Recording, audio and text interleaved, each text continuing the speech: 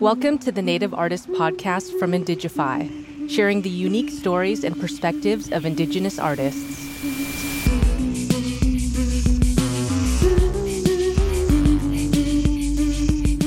Keshe, my name is Tomas Carmelo Amaya. I am Yoeme and Ashri on my mom's side and Raramuri on my father's side. I'm a film director, writer, cinematographer, and photographer. I had first heard of Tomas's work by watching a music video he directed. I was so impressed by how he works with light as a cinematographer, creating moods and at many times capturing his subjects with the beauty of natural light. His unique eye and passion for cinematic art can be seen in the way he takes portraits, often backlit or shot at a low angle, which places the talent in a striking and powerful pose. His work has been published in the New York Times, BuzzFeed, The Guardian, BBC News, among several others. Film and photography hold a lot of power in how our communities are presented to the world.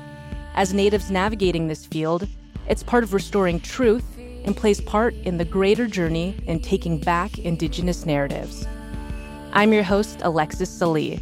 Stay with us as we speak with Tomas Carmelo Amaya.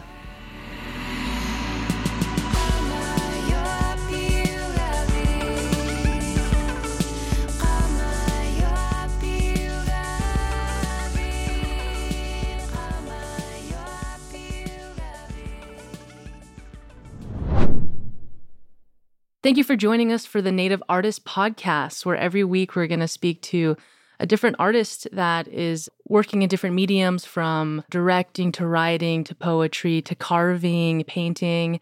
And today we have a really good friend of mine who I've actually been able to work with on a few projects. So I've got to really know you and your story, and it's really good to have you on the show. Thanks for being here. Elekwa, thank you for having me. This is a special situation right now. Yeah, this really. is good. It feels good. Yeah, and then we're here in your hometown, Phoenix, which is great. This is my second time here. It's tough for an Inuit woman. It's too hot. That's why it's 50 degrees in this establishment right now.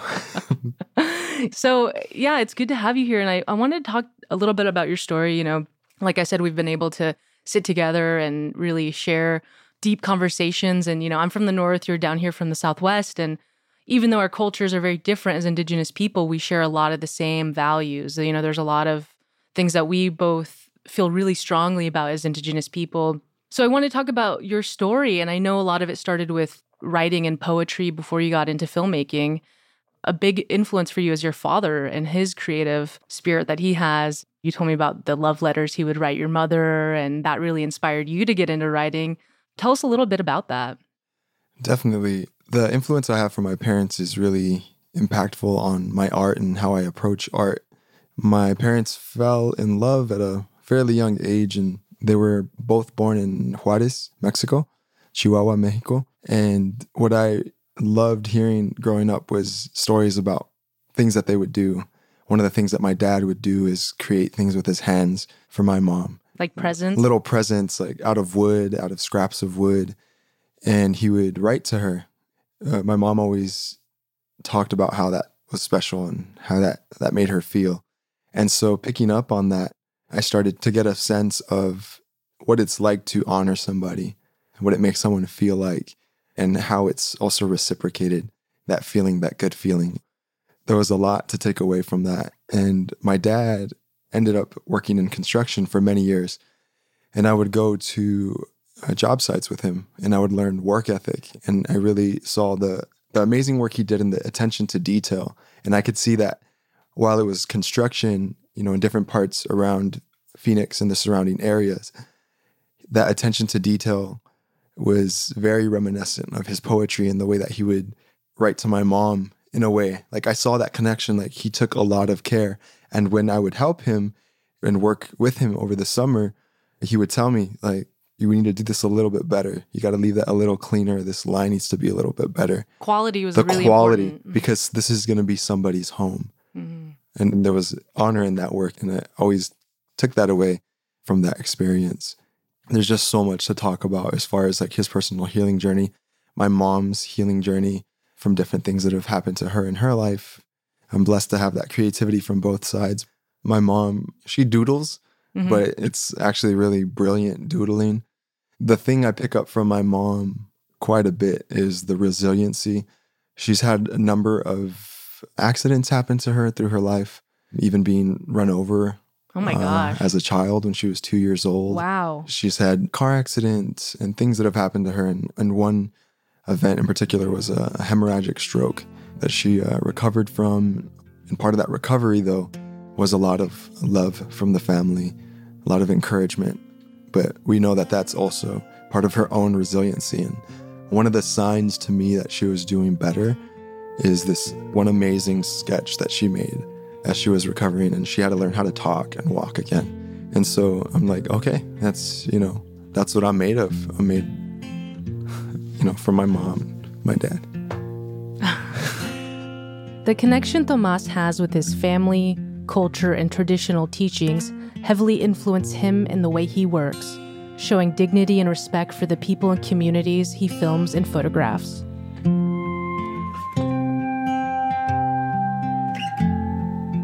When you think about your creative style and how you do a lot of the work that you do, how have you found your unique fingerprint in the work that you do? That's a great question.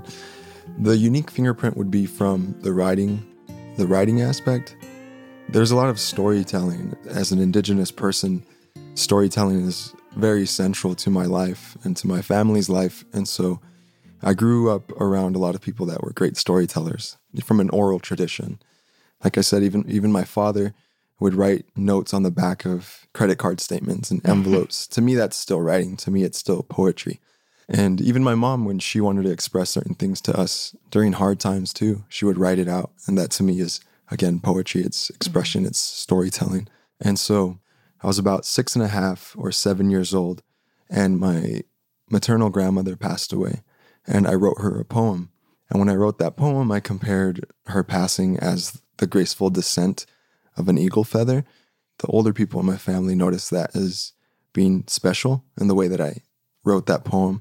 And so they encouraged me to write, and they encouraged me to continue expressing myself. And you were really young, right? I was really, really young. At that point, I was probably drawing more than I was writing, but then I knew that I should keep up with the writing. So that writing perspective continued and was receiving some attention from teachers and feedback, and they encouraged me. People were saying, ooh, that boy can write. Yeah, the stuff like that. Actually, the craziest thing, and I wrote a poem in high school, and I think later on when I was in college, I had, through social media, someone hit me up and they're like, I read that poem you wrote in high school every day. Wow. I still have it. And I was like, oh, dang, that's that means a lot. I would never think that someone's doing that. And yeah. And it was this really, I remember she was a very outgoing personality, and she was one of my peers in one of my classes, but I don't remember her name, but shout out to you. If you're listening out there, thank you. If you're listening out there, yeah, thank you. But then when it got to the university level, on my mom's side, I'm also a descendant of traditional healers. And so I thought I was going to go into medicine. I thought, okay, this is the journey. And I was taking science classes, and I definitely had a non-traditional journey in school in general. In college, I had to make a choice. Okay, am I going to do this med school route? And if so, what does that entail? It was like, okay, I'm going to do engineering or biomedical engineering, something that is close to that field. And then I found out I can complete a degree in the humanities and still apply to medical school. And I'm like, okay, I'm good at writing. I'm going to keep up with that. What I found out was that I was definitely healing through writing, and that my openness and my ability to really convey certain concepts was getting better over time. And I remember I wrote a poem that's titled The One Who Needs the Least. And I talk about my grandfather on my dad's side, who was a very stern person, or was a very stern person. And at the same time, he had this love for plants, and he grew some of the most beautiful and fruitful plants in Juarez, a very dusty town. And so I wasn't afraid to talk about my grandfather's not so, I would say, shining qualities, but I definitely wanted to talk about and honor the good things about him. If I look back now with the experience that I have, I was very much addressing historical and intergenerational trauma, but in a poetic way. And now I'm understanding it more, and I'm really wrapping my head around it. Like you were doing it unconsciously, sort of? That poem, I kid you not, I wrote that poem probably in less than an hour. And there are elders and mentors that say when those words flow like that from the heart and they just fall in place, it's bigger than ourselves. So I felt like that was my ancestors writing.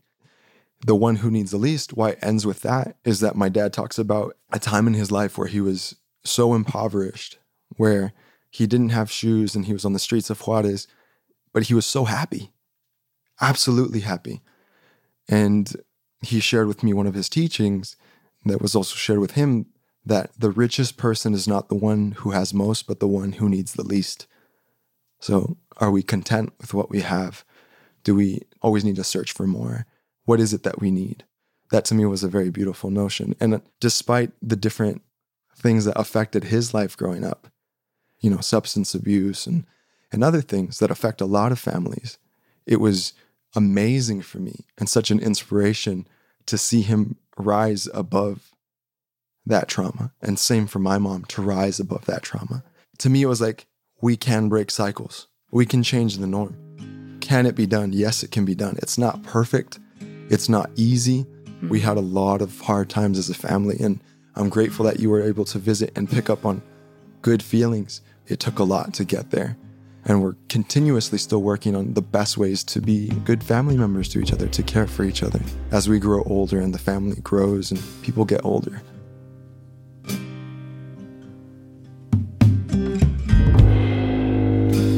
And talking about breaking that cycle, in your photography, for instance, you do a beautiful job of honoring people and honoring the land in your visual art. As a photographer, what sort of mindset do you bring to a project when someone wants to work with you or hire you? The place to start there is intention. I feel like that's another indigenous quality, to be intentional and to know where those intentions are coming from.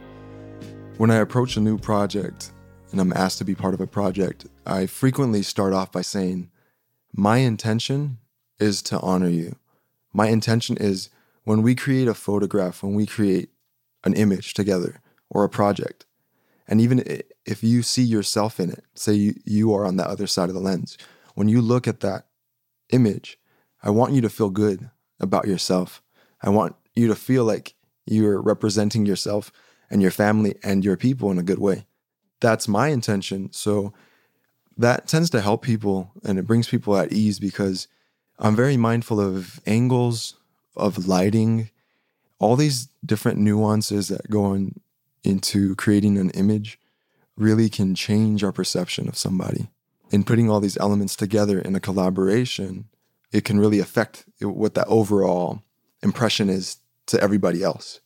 And I'm very careful with that. I'm very mindful of that.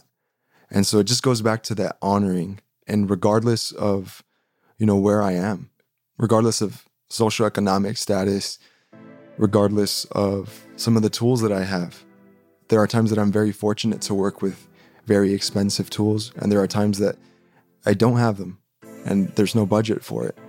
But that doesn't mean I can't lead with that intention of wanting to honor somebody and to make them say, thank you for creating this, or for us creating this. I like it. I feel good. It makes me feel good about myself. Obviously, there's a certain level of choice to say, well, let's focus on these qualities or on this part of your journey. But it's about having that collaborative spirit and being careful and mindful with each other's reputation and energy. I don't want to be haphazard with, how I am representing somebody. For sure. Well, we're here with Tomas Carmelo Amaya. We're going to take a quick break and we'll be right back.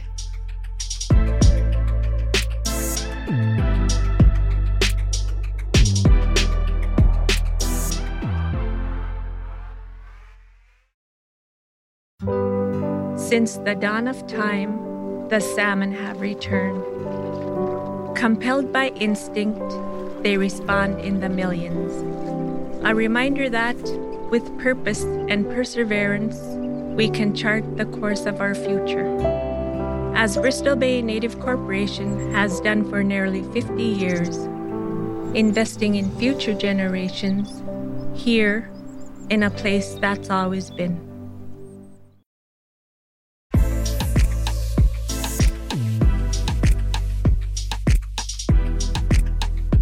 We are back on the Native Artist Podcast. Thanks for being with us today. Make sure to rate and review if you're enjoying the podcast. And hit that subscribe button to stay on top of upcoming episodes. We're here with film director, writer, cinematographer, and photographer Tomas Carmelo Amaya. You know, a lot of times, and we've had this discussion before, but a lot of times we see non-Indigenous companies and crews that are not part or connected to the community and coming in and doing these film projects and having these financial opportunities to film our Native people. You know, you talk about intention and putting that up front, and sometimes that's not seen by some people or done by some people. Have you ever worked on a project where you were sort of questioning the approach the crew was taking in coming into a Native community? I definitely won't call anybody out, but there's definitely been times, I mean, it was shocking, and then over time it just became like, is this really a norm? As far as kind of a lapse of, I would say, judgment or that care, that extra step of following protocol.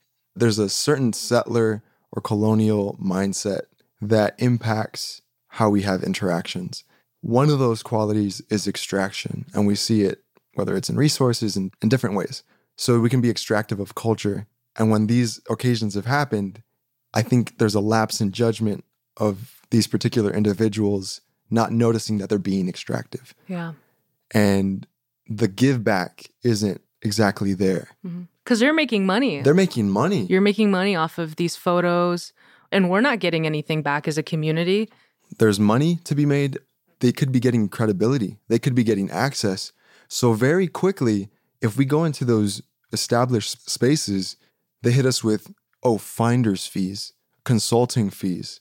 But if we tried to use that same language, it's kind of like, what do you mean? Like, how do you know this language? Why are you trying to monetize off of it gets weird. Yeah. And it's something that I've discovered over time, and I've talked to my peers about it. Instead of just being content with saying, you as Native or Indigenous people want to be part of the conversation, we're including you. You're here. You're now at the table. You're physically here, but here. Your voice isn't heard. Exactly. Yeah. Or, compensation-wise, no budget. Sorry about that. Oh. But our work is either comparable or sometimes better, and you reached out to us because we have a portfolio and a reputation. And then when we ask the question, what's the compensation like? And what would the compensation be for a non-Native? Yeah. It's just, this is, I think, a very important discussion to have. And it's been probably occurring. But as we get more and more access to tools to storytell through different mediums, I feel like it's going to become more and more of an important topic for us to have and to advocate for each other, to create that wave of value, of respect for what we do. Over time, I feel like it has been leading in a good way, but there's still lots of work to do. To go back to your question, there have been instances of microaggressions on set. If I do want to voice myself as an Indigenous person and call out something that I feel is perhaps infringing on somebody's livelihood or someone's not coming correct, and I want to voice that, it's been quelled. It's been dismissed. Even in artistic direction, I remember you talking a little bit about that. If you're documenting Native people, and if a Native person comes to you and says, I'm not sure about this, it's really important to listen to those people because you don't know how you could be disrespecting a community or using clothing or garments wrong. Yes, absolutely. It's a symptom of this continued tokenization of Indigenous people. And as an Indigenous person, I'm always mindful. I'm like, I don't want to be disrespecting anybody's community. And one thing I lead with a lot of times too is I am an Indigenous man, but I don't speak for all Indigenous people. Yes. And because I'm bringing this up, I'm bringing it up in good faith, and I see some red flags. And you're right, people dismiss. And I think it's part of the culture of efficiency. I've heard from other peers too that have worked on really big productions, big budgets and all that the extra steps it takes to do the due diligence and the due process of protocol and respecting a community and coming in correct and the give back is deemed inefficient and annoying. But then we get the backlash. And it's funny because sometimes if we shift the paradigm and speak from a business sense, it almost takes that to say, look, either you do the work now and you do it correct and you do it in a good way, or it's going to come and get you. It's going to come back to you. And we could talk about recent examples like that Dior campaign. I 100% was just thinking that right now. Like that, wow. That I don't know all the details. Yeah. Big fail, major fail. And fail. Native Twitter, clap back. All the Native people. And you know, people talk about how there's too much cultural sensitivity today, but that's a perfect example of the continued disregard for Indigenous people today. And Yes. There's a lot of work to do. There's still ways to go, but it's exciting to see Indigenous filmmakers such as yourself and others helping to push those conversations. But I want to go into one of your recent projects that you collaborated with the Native Wellness Institute on, the Takona Project, which touches on toxic masculinity while paying tribute to our matriarchs, but from the perspective of a young Native man named Takona. Tell us about how this project came together. So the Takona Project is very near and dear to my heart, and it was co-directed with Shailene Joseph. I wrote the script and co-directed and did cinematography and a few other things. It's one of those polyhyphenate roles that I had, but many hats. Yeah. And it was actually a call to action from this organization called Art with Impact. Art with Impact, from my understanding, is about removing the taboos that surround mental health. And they offer certain grants, film grants and other arts grants that support projects that talk about these taboos or at least address it from a caring place. And so we put our heads together and we're like, let's go for it. Let's take this healthy risk. Let's tell a story that is caring, but is also shedding light in a way that reaches more audiences. Takona is about a young Indigenous man internalizing different aspects of daily life, and specifically life in the city, navigating through the complexities of being an urban native and then also going out to rural places. And then even more specifically on this smaller segment that we've released of Takona, it's talking about some of the toxic masculinity that we see. And that's not exactly specific to Indigenous men, but at large, but also how there are other aspects of whether it's microaggressions, stereotypes that influence those types of feelings that Indigenous young men can have. And it's not to say or to excuse any behaviors. It's just to inform, to shed light on some of the transgressions that go through the mind of this character, Takona. And as a young man yourself, you wrote the poem. I'm sure it was easy for you to sort of draw from your own experiences growing up in the city of Phoenix here. Yes, I grew up in West Phoenix. Shout out West Phoenix. And when we talk about a hood, it can mean so many different things.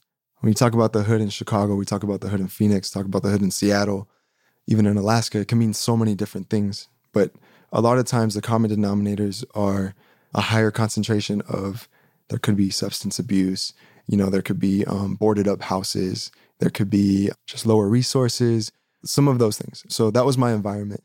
In that, I definitely saw cultural things that were happening, like the way that we speak about women, the way that we carry ourselves, the way that we size each other up. Not only because I have sisters, but because I have some of those Indigenous teachings that they were clashing with some of the messaging that I was getting, either from kicking it on the street or from the music I was listening to. And I'm like, there's some conflict here. I don't want to talk about women like that. I don't see it. I don't see the good in it. And so that definitely influenced a certain place of where I was coming from and some of those feelings that I had.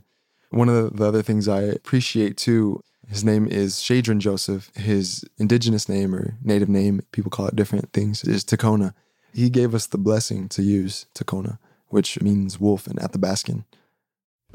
Takona was filmed in Portland, Oregon. While in post-production of editing the short film, Tomas's paternal grandmother passed away. Dealing with the loss, he was able to channel his grief into the poem that set the narrative for the project. When I went to go honor her in her passing, it definitely opened up that expression that I talked about before, about writing another poem. The words flowed, and on a plane flight, a short plane flight, those words came. And when I talked to one of my mentors, Shailene Joseph, she said, yeah, that's your grandma speaking through you. That's a lot of people speaking through you. Wow. That the way those words came. Mm-hmm. And in a lot of that poem, you know, you're honoring our matriarchs. Absolutely. You can tell that you did draw from that experience, even though it was not a pleasant one. It was a way that your ancestors were gifting you in a way too. Absolutely. Where I'm excited to explore even more about honoring our matriarchs is all the different ways in which our matriarchs are resilient. A lot of times I do speak about the strength in the care that our matriarchs can give, like the way that I felt loved by my mom or from my grandma. But it's also that protective mode, that going above and beyond to protect life. It's about that protective strength. Like, matriarchs are strong to protect. A lot of times we talk about men protecting our matriarchs, but I'm all about it going the other way. You know, the earth protects us. And we have a duty, and it goes back and forth, and we have all these different teachings, and from different, you know, tribes, we can talk about it. But I love also working with you, Alexis, because I think we start to navigate those spaces. And not only do we try to address tokenization or stereotypes of Native people, but also of our matriarchs and how they're represented. It doesn't have to be one way. And I want everyone in our community to feel included and celebrated in all the different ways that we express ourselves. Yeah, it's a beautiful piece. And where can people check out Takona? You can check out Takona at takonafilm.com. And we're expecting to make a longer version. So if you like what you see, please be on the lookout for further updates on where we're at with the project. If you want to connect with me, you can most of the times find me at Tomas Carmelo. Yeah, look me up that way. My last name's Amaya. Sometimes I include that name as well. Mm-hmm. Yeah, and your artist name honors your parents because your real name isn't Tomas Carmelo. No. Right? It's your honoring. I will not share my government name. I'm just kidding. I know it. So, I won't tell anyone. Has copies of all my important documents. So at the time that I started noticing that I'm like, okay, I'm doing this art thing. I'm doing this art thing. Got to establish yourself. I got to establish myself. And I said, well, I want to honor my mom. My mom's name is Carmen. I already have my dad's name, Tomas. It's only fair and only right that I honor my mom. So I thought of different variations of Carmen, and I came up with Carmelo, and then I chose the K because K is not as common in the Spanish language. And I wanted to do a nod to something different.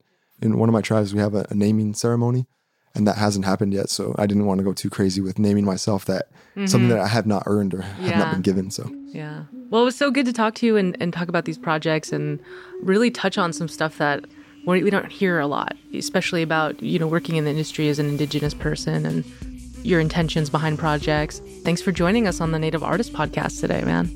Yeah, make sure to like and subscribe. Yes, like comment. Crazy. If you get arthritis or carpal tunnel, don't blame us, but please do it a lot. Get your mom's, dad's phones, your sisters, you know, subscribe. Thank you guys for joining us today. All right, thank you. Lakwa.